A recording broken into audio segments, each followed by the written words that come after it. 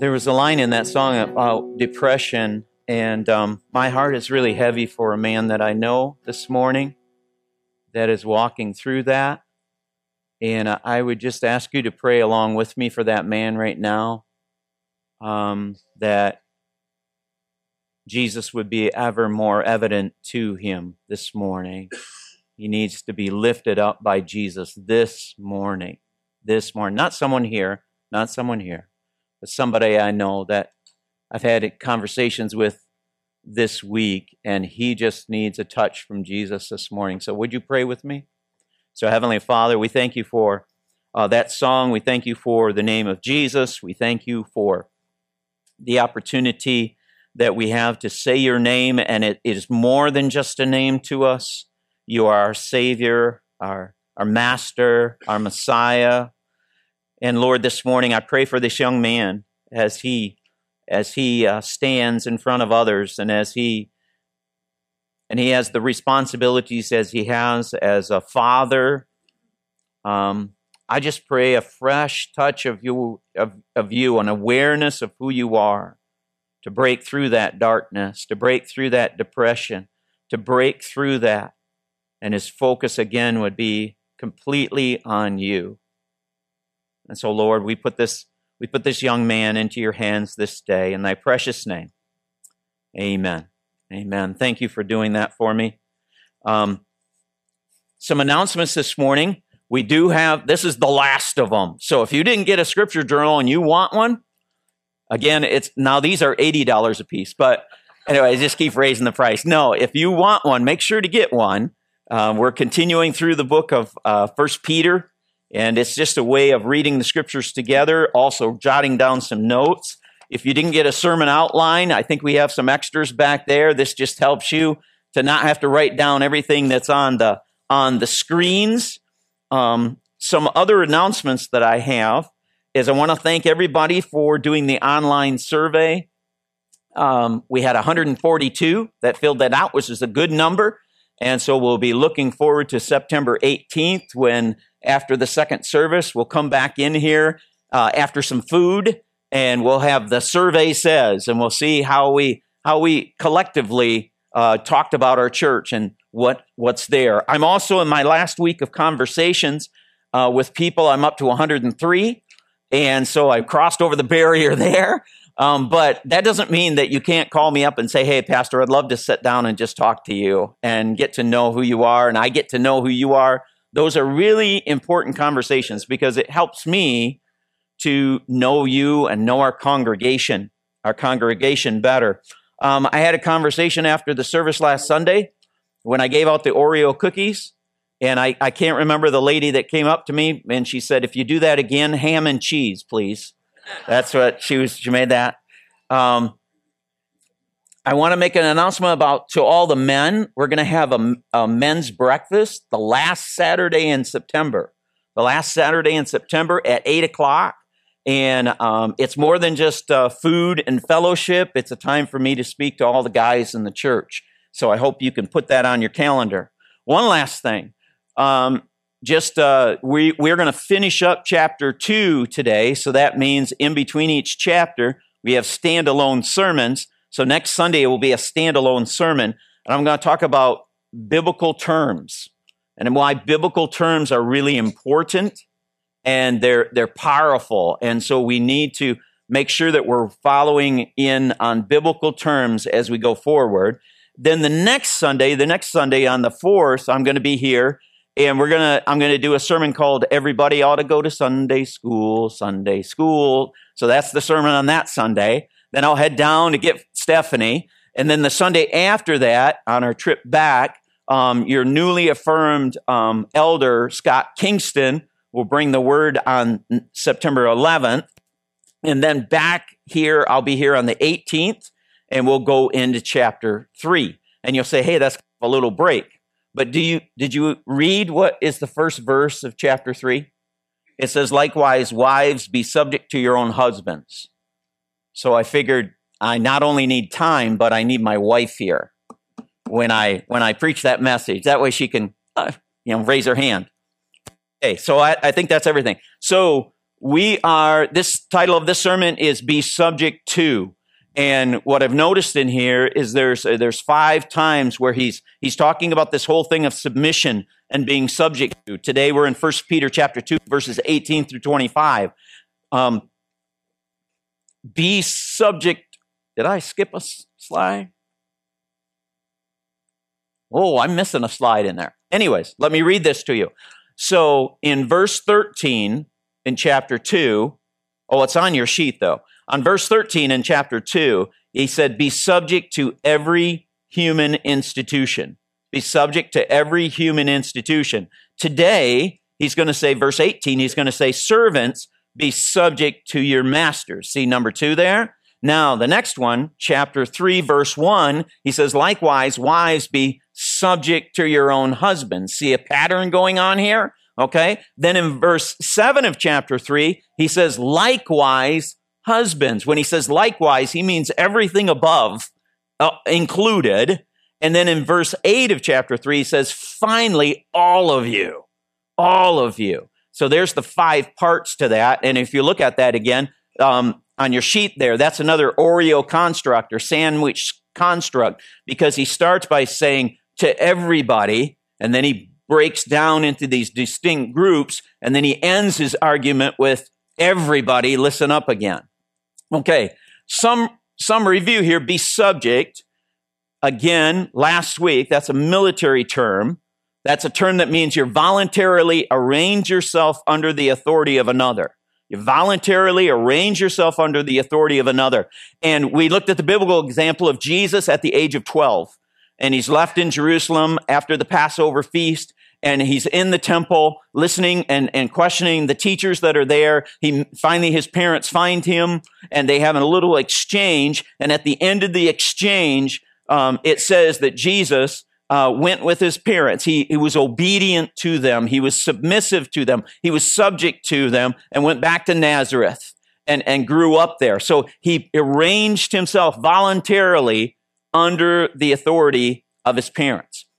We looked at these 2 phrases too, for the Lord's sake and as servants of God. For the Lord's sake and as servants of God. And we realized that, wait a minute, there's a hierarchy in the Christian life. And God is at the top of that hierarchy. For the Lord, everything that we do is for the Lord's sake. Everything that we do is because we are servants of God. So we honor everyone and the emperor. We love the brotherhood and we fear God. So Peter is still speaking about their conduct.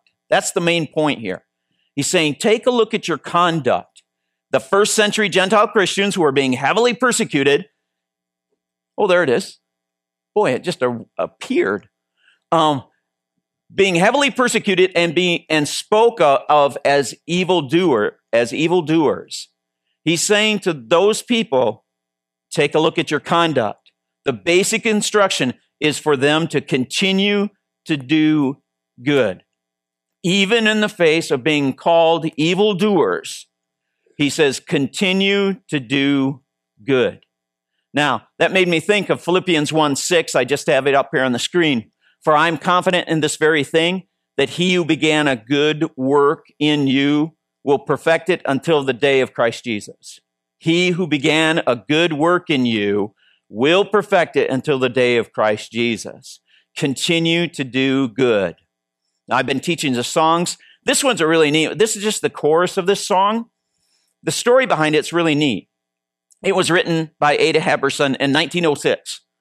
And it basically got lost for 100 years. The reason it got lost is because the tune that was attributed to it to sing it was so hard to sing it that people just stopped singing the song because it was just too hard to sing the song.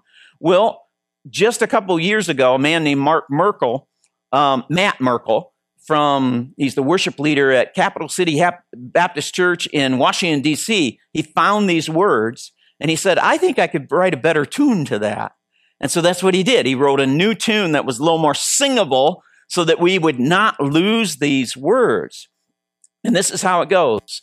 He will hold me fast. He will hold me fast. For my Savior loves me so.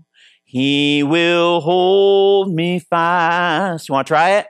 He will hold me fast. He will hold me fast. For my Savior loves me so. He will hold me fast. Let's try it one more time. But think of the first century Gentile Christians who were persecuted. If they would have had this song, while at the stake, while with the lions, that they would sing, He will hold me fast. He will hold me fast. For my Savior loves me so. He will hold me fast. I think you're getting it. Oblige me a little bit more. I know that in the church here, we lost a lot of people, and COVID did a number on our whole community. And you might be here this morning, and there used to be 2 of you, and there's only 1 of you now. Is there anyone here that's that? There used to be 2 of you, and there's only 1 of you now. Okay? Would you stand? Would you stand? Now, congregation, I want us to sing it to them. And you're going to change the words. He will hold you fast. He will hold you fast. For your Savior loves you so. He will hold you fast. Okay? Sing it to them. He will hold you fast. He will hold you fast. For your Savior loves you so. He will hold you fast. Our Heavenly Father, where there was 2 and there's only 1, may you just comfort these who are standing to know that you are still there and you are holding them fast. May that just be a ever-present reality this week. We ask this in your precious name. Amen. Amen. Thank you for standing. Wow. You saw some of those faces there. Make sure to come up alongside of those where it was 2 and now there's only 1. And to be able to come up alongside of them and just tell them how much you are loving them and praying for them and caring for them, okay? So let's go to the scripture passage this morning, chapter 2, verses 18 through 25. Here's the reading of the word in full. It says, "Servants, be subject to your masters with all respect, not only to the good and the gentle, but also to the unjust. For this is a gracious thing. When mindful of God, one endures sorrows while suffering unjustly. For what credit is it if, when you sin and are beaten for it, you endure? But if when you do good and suffer for it, you endure, this is a gracious thing in the sight of God. For to this you have been called, because Christ also suffered for you, leaving you an example, so that you might follow in his steps. He committed no sin, neither was deceit found in his mouth. When he was reviled, he did not revile in return. When he suffered, he did not threaten, but continued entrusting himself to him who judges justly. He himself bore our sins in his body on the tree, that we might die to sin and live to righteousness. By his wounds you have been healed. For you were straying like sheep, but have now returned to the shepherd, the overseer of your souls." Heavenly Father, thank you for your word this morning. I thank you so much for this passage that talks about your Son who bore our sins in his body on the tree. And we thank you this morning, Lord, for the Holy Spirit given to your children to guide us in your truth. In thy precious name, amen. So, just going to walk back through this just phrase by phrase this morning. Verse 18, he starts off by saying servants. Another word could be slaves. It's doulos. It literally means one who lives in the same house as another. And so he's speaking specifically to those who came to faith in Christ, who had the position of being a slave at that time, physically being a slave at that time. I always put the caveat in here. When we talk about slavery in the Bible, there are things that are similar to things of the slavery that we know about that happened in our country and around the world, basically. But there are also things that are different in it. But he's speaking to these ones who are in this position of physically being a slave when they came to faith in Jesus Christ. He says, be subject to your masters. He says, arrange yourself under the one that you were bonded to. The one that is master means the one that you belong to.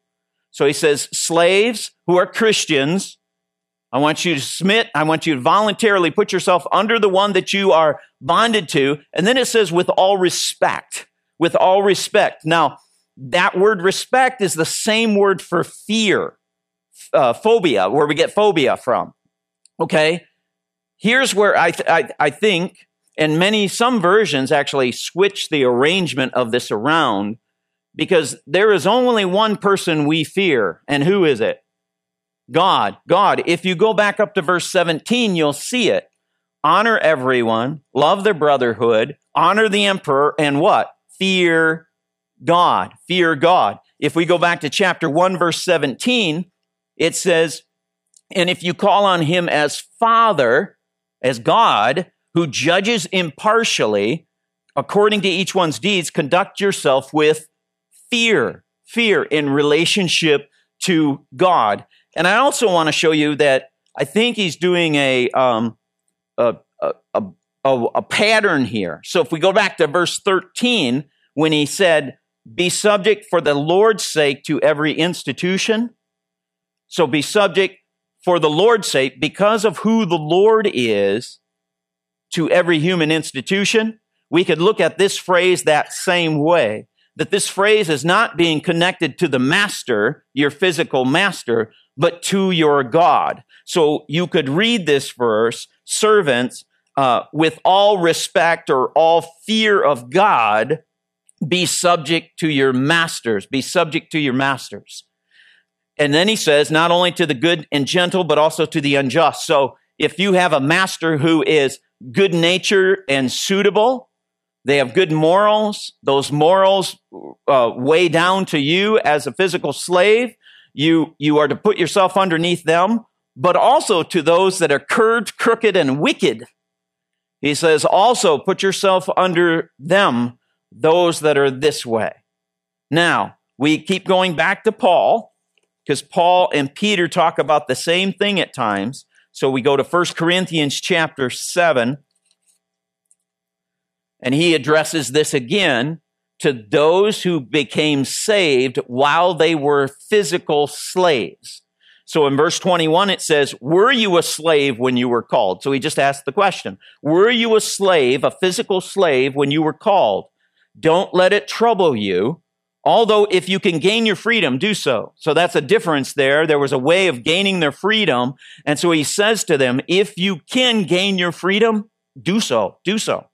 Then he says in verse 22, for he who was a slave, a physical slave, when he was called by the Lord, is the Lord's freedman. So he does a little irony here. He says, you were a physical slave, but now because you are spiritually free, you are a free man. You are a free man. Then he flips it over. He who was a free man, or someone who was physically free at the time, when he was called by Christ, is Christ's slave, is now his slave.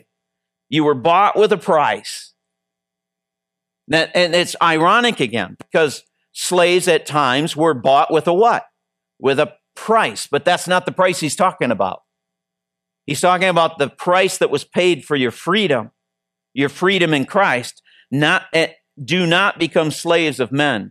Therefore, do not, even though you're a slave, do not become a slave spiritually of men. Brothers, each man as responsible to God. So there he uses that phrase again to say, like, fear God for the Lord's sake, as servants of God, should remain in the situation God called him to. So there's the premise of his statement. He's talking to this group that got saved, but they're also physical slaves. That's their position in life at this time. Verse 19, for this is a gracious thing. I'm just taking it phrase by phrase. This is a gracious thing, mean something to rejoice and be glad in. When mindful of God, so there he brings that back in again. Where's our focus? It's on God. When our conscience is engaged toward him, what do? One endures sorrow while suffering unjustly. So one endures sorrow to bear by being under the pain, grief, annoyance, or affliction. While that is happening, while suffering unjustly, while being affected and undergoing what is undeserved. So let me put it together. With our focus on God, when you are bearing up under the pain of being falsely accused, rejoice and be glad. Remember who he's talking to. First century Gentile Christian who's being heavily persecuted. On top of that, you're physically a slave at this time to a master. And sometimes the masters are good and sometimes the masters are bad. And he says, with your focus on God, when bearing up under the pain of being falsely accused, rejoice and be glad. And everybody said what? What? What? So he has to go farther and explain this. For what credit is it if? That word credit there is report or rumor. For what report or rumor is it when you sin and are beaten for it, you endure? So what kind of report or what kind of rumor is it if you've received the just punishment because you did something wrong and you remained as a slave and you stayed there, okay? That's one report.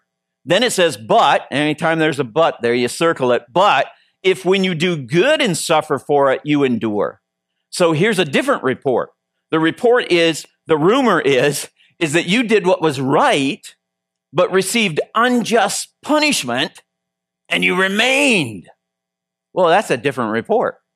That's a different rumor. That gets people scratching their heads. Why? People usually don't do that. They usually run the other way. That's what they do. This is a gracious thing in the sight of God.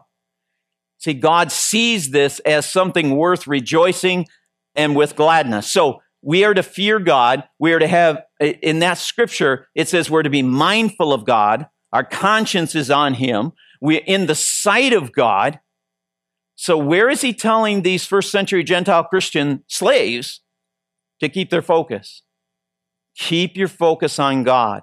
In this hostile environment that you were in, keep a laser focus on God. Now here, it's always good to go to Jesus' words. And in Luke chapter 6 and verse 32, starting in verse 32, listen to these powerful words from Jesus. If you love those who love you, what credit is that to you? Even the sinners love those who love them. Now, the word for credit there is a different word, and it means benefit. What benefit is it to you? Or what grace is it to you if you just love those who love you back? He says, even the sinners do that. So at that point, you're no different than anybody else. You're no different than the sinners. He goes on. And if you do good to those who do good to you, what credit is that to you? Even sinners do that. So if he says, if you're doing good just to those who do good to you, you scratch my back, I scratch your back kind of thing. Jesus is saying, you're no different. You're no different. He goes on. He always likes to give 3. And if you lend to those for whom you expect repayment, what credit is that to you? Even the sinners lend to sinners, expecting to be repaid in full. So he says, even in this scenario, he says, if you are no different than the sinners. No different. Verse 35, but, circle it, but love your enemies. Do good to them. Lend to them without expecting to get anything back. Then your reward will be great and you will be the sons of the Most High because he is kind to the ungrateful and wicked. Be merciful. There's the huge command. Be merciful just as your Father is merciful. See, if we're going to be different than those that are living in sin, in a sinful lifestyle, away from God. If we're going to be different, we need to look different because our focus is on God. And because God is this way, we are this way. Be holy as he is what? Holy. The reason we are holy, the reason that we follow is because we have a God who is holy. And so Peter is telling these slaves, you need a laser focus on who God is and keep your eyes focused there. Verse 21, for this you have been called. That word called there means called aloud with a command, actually calling out to you with this command. And we've learned already that we are called to proclaim. In verse 9, we are to proclaim the excellencies of him who brought us out of darkness into his marvelous light. So our salvation is not just our own, just for us. It is so that we would proclaim the excellencies of God who brought us out of darkness into his marvelous light. He's going to give us another calling here because Christ also suffered for you. Suffered for you. He was affected for you. Peter's going to give you two things. He suffered for you. The second thing that he does, leaving you an example. Leaving you an example. The word for example there is a written copy. It's talking about a manuscript. It's talking about letters. It's driving that point home about how the scribes would transcribe the law. And they had such a system in which they did it because they wanted to make sure that every single letter was in the right place. They would count all the words in there, and they would have a number of where the center word was. And if it was wrong, scrap it all, and they'd start over again. That they wanted to be exact. And he's saying you have a Savior who suffered for you and who is leaving you an example so that you might follow in his steps. Literally tread in one's footsteps. Did you ever do that as a kid? Big snowstorm. And your dad is walking out to the barn. And what did you do? You stepped right in his steps. You know, he took the steps first and you stepped right in his steps. That's what it means. That you would tread, that you would follow, that you would walk in the very steps of Jesus. So you're called to proclaim the excellencies of him who brought you out of darkness into his marvelous light, and you are called to follow in Jesus' steps. Those are the two things you are called for. What is his example and how did he suffer? Peter goes in the next 4 verses and lays this out. Here's the example. Verse 22, he committed no sin, neither was deceit found in his mouth. And as we've seen before, Peter pulls from the Old Testament, and he's going to pull from Isaiah chapter 53, the chapter that tells about the suffering servant. He's going to give us 4 different verses out of here. The verse 1 is, this is chapter 53, verse 9, where he says, he, meaning the Messiah, was assigned a grave with the wicked. Now, this is a great prophecy verse. He was assigned a grave with the wicked, and that's what he was assigned as Jesus hung on the cross. Who was hanging on his right and his left? They were criminals. They were the wicked, and he would have been assigned a grave with the wicked men. Then it says, and with the rich in his death. Because we know, because we're on this side of the cross, we know that when he died, what happened? Joseph of Arimathea, a rich man of the council, came to Pilate and said, Pilate, I would like his body.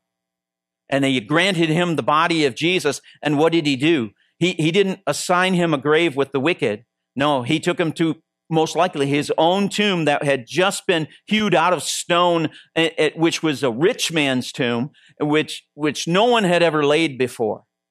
And so 1,000 years before it ever happened, here we have the details of exactly what would happen after Jesus died on the cross. But the second half says, though he had done no violence, nor was any deceit found in his mouth. This is the example. If we go back to chapter 2, verse 1, this is one of the things that Peter mentioned.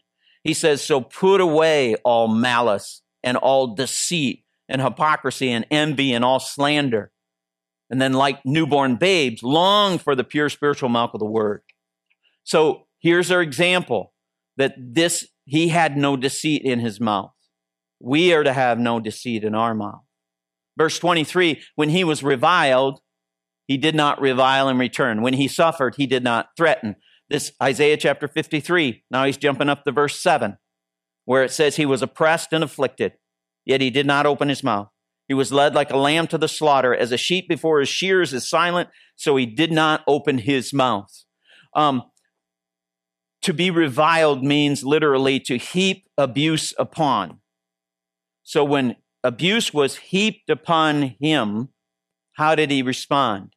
He did not heap abuse upon them. When he was affected, he did not threaten. That word there means he did not forbid the suffering that was there, but continued entrusting himself to him who judges justly. Who is him who judges justly? Back to chapter 1, verse 17. If you call on him as Father, he's calling on God there, who judges impartially or judges justly, according to each one's deed, conduct yourself with fear. So he, Jesus, entrusted himself, Jesus, to him, God, who judges justly. And that word for entrusting means he's giving himself into the hands of another. So his example is that even while he is suffering, what is he doing? He's entrusting himself to God. His focus is on God, and he's putting himself in the hands of God. Now, a few examples of this. You'll see it in Luke chapter 22, when Jesus is in the garden just before he is betrayed, and he's praying.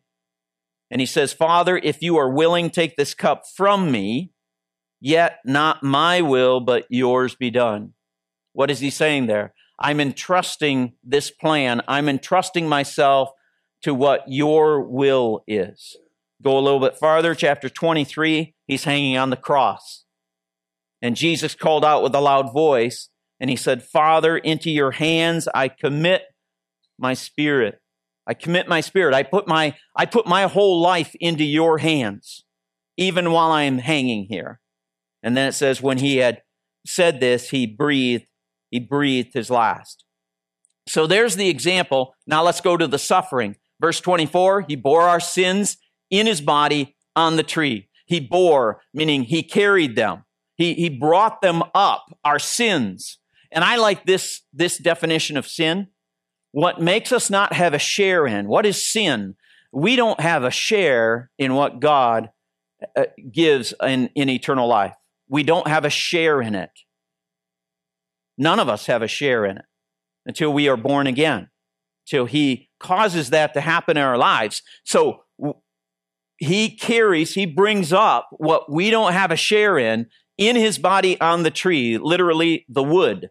And some versions will take you all the way to the cross, meaning on the cross, that we might die to sin and live to righteousness. Here's the purpose for him doing that. The purpose is that we be removed or depart, that we might die. We might be removed or depart from what makes us not have a share in it.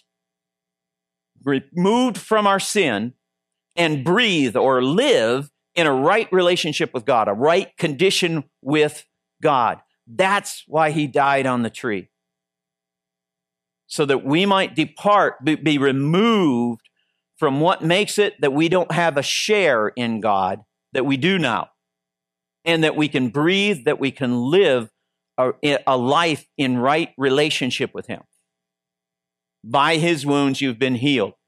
Takes us back to Isaiah chapter 53, now verse 5. But he was pierced for our transgressions. He was crushed for our iniquities. The punishment that brought us peace, the suffering that he endured that brought us peace, that brought us into a right relationship with God was upon him, and by his wounds we are healed. The word for wounds there means not just a bruise. It actually means a wound that trickles blood, that there would be blood shed, and that you were healed, that you were made whole. One more verse on the suffering. For you were like sheep, you were like straying like sheep. And I think he wants you to picture it. I want you to picture sheep in a flock. And what do? They're so focused on themselves. They're so focused on the food that lots of times they can stray without even knowing it. They pick up their head and go, hey, where'd everybody go? Because they've been so focused. He wants you to kind of picture that. But you have now returned to the shepherd and overseer of your souls. That made me think back to verse 10. When Peter said this statement, once you were not a people, but now you are God's people. Once you had not received mercy, but now you had received mercy. Here it is. Once you were straying like sheep, but now you've returned to the shepherd and overseer of your souls. Again, Isaiah chapter 53, this is the last time. He's pulling it from there when he says, we all like sheep have gone astray, each to his own way. Each of us has turned to his own way, and the Lord has laid on him the iniquity of us all. The iniquity of us all. So I think it's good to go to John chapter 10, because he's telling us to picture this sheep analogy, and Jesus dives deep into it. And most likely, this is also where Peter is getting his remembering what Jesus said about the sheep and him being the shepherd. So John chapter 10, starting at verse 1, Jesus speaking, he says, I tell you the truth. I have all authority, with all authority, I'm going to tell you the truth. The man who does not enter the sheep pen by the gate, but climbs over by some other way, is a thief and a robber. So there's sheep in the sheep pen, and there's a gate, and the one who comes through the gate is the right one. Any other leader, any other so-called shepherd that jumps over the gate, doesn't come through the gate, doesn't come through the specific way, is a thief and a robber. The man who enters the gate is the shepherd of the sheep, and the watchman opens the gate for him, and the sheep listen to his voice, and he calls his own sheep by name and leads them out. And when he has brought out all of his own, he goes on ahead of them, and his sheep follow him because they know his voice, but they will never follow a stranger. In fact, they will run away from him because they do not recognize the stranger's voice. So they had these sheep folds. It was like a community sheepfold. And so the shepherds would bring in their flocks at night, sometimes in the town. They would put them into this community sheepfold. So all the sheep were all mixed up in there. And there was a watchman that would watch the gate. And the watchman would be there, and so the shepherds could get a break from being out in the field. And the watchman was the one who would, when the shepherd came up to the gate, he would allow the shepherd in. Now, if you're looking at Jesus being the shepherd, then you could look at the watchman as being John the Baptist, the one that pointed to Jesus and said, here's the Lamb of God who took away the sin of the world. So the watchman would open up the gate to the shepherd. The shepherd would walk into the whole community of sheep, and he would speak.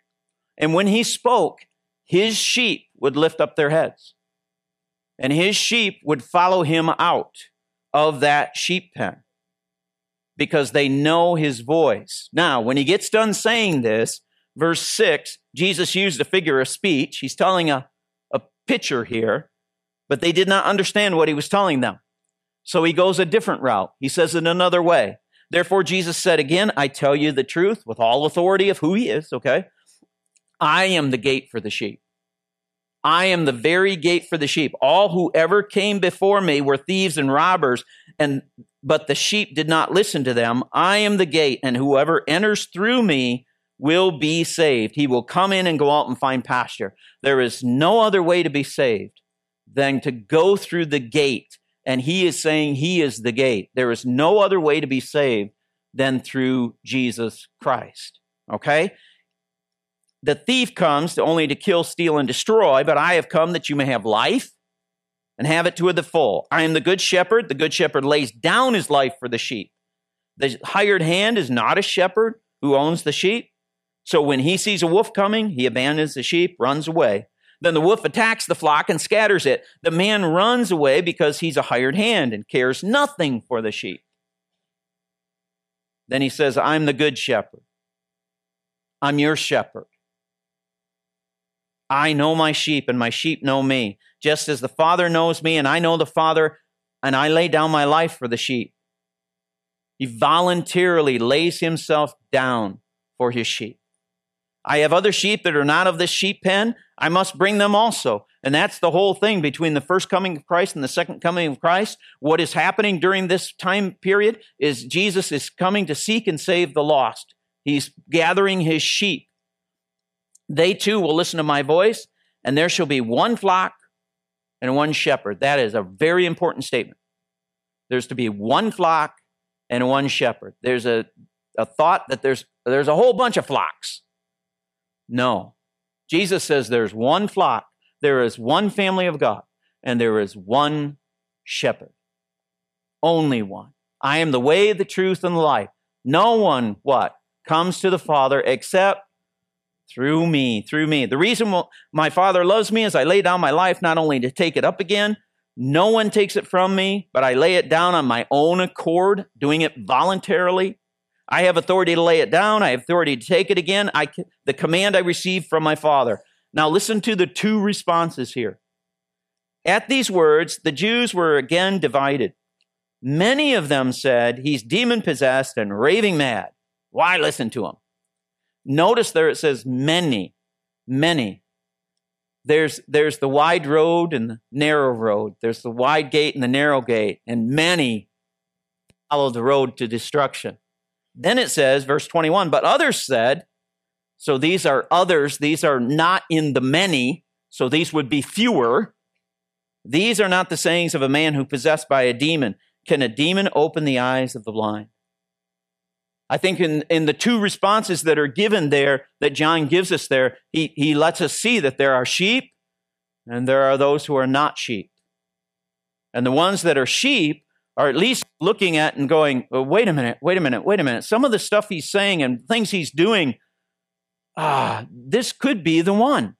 This could be the one. So, takeaways. Of those who have responded with repentance and belief to the cornerstone, remember the cornerstone that God had laid in Zion, which is chosen and precious, but rejected by men. When you look at those groups of people, who are the ones who most identify with Jesus' suffering?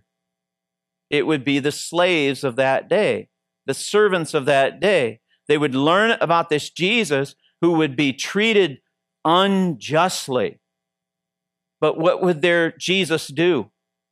He would continue to walk in full focus of who God is and continue to walk in the ways that God wanted him to walk. I mean, which group would be most identify with Jesus? Well, he suffered just like we suffer at times. We have an example to follow because we have someone who suffered for us to secure us an eternal home. If you think about it again, the term slave means you live in the house of another, is literally you live in the house of another, you reside in the house of another. But we have a Savior, we have a shepherd who gives us an example to follow, who provides another home. And that you get to reside in his home. He's going to prepare a place for you in his home to reside with him. Will we rest in his strategy living in a hostile world? See, this is the hard part right here. Will we rest in his strategy living in a hostile world? Because he tells us when you live in a hostile world, remember that I suffered so that you could live this way by walking directly in my footprints. Directly in my footprints. Just how the way I acted, you act. Do we trust his strategy? Do we abide by his strategy? Do we put our footprints right in the same footprints that Jesus took? See, he keeps coming back to conduct. Our conduct. Is our conduct that of Jesus Christ? So I put that little phrase down there, turn your eyes upon Jesus, look full in his wonderful face.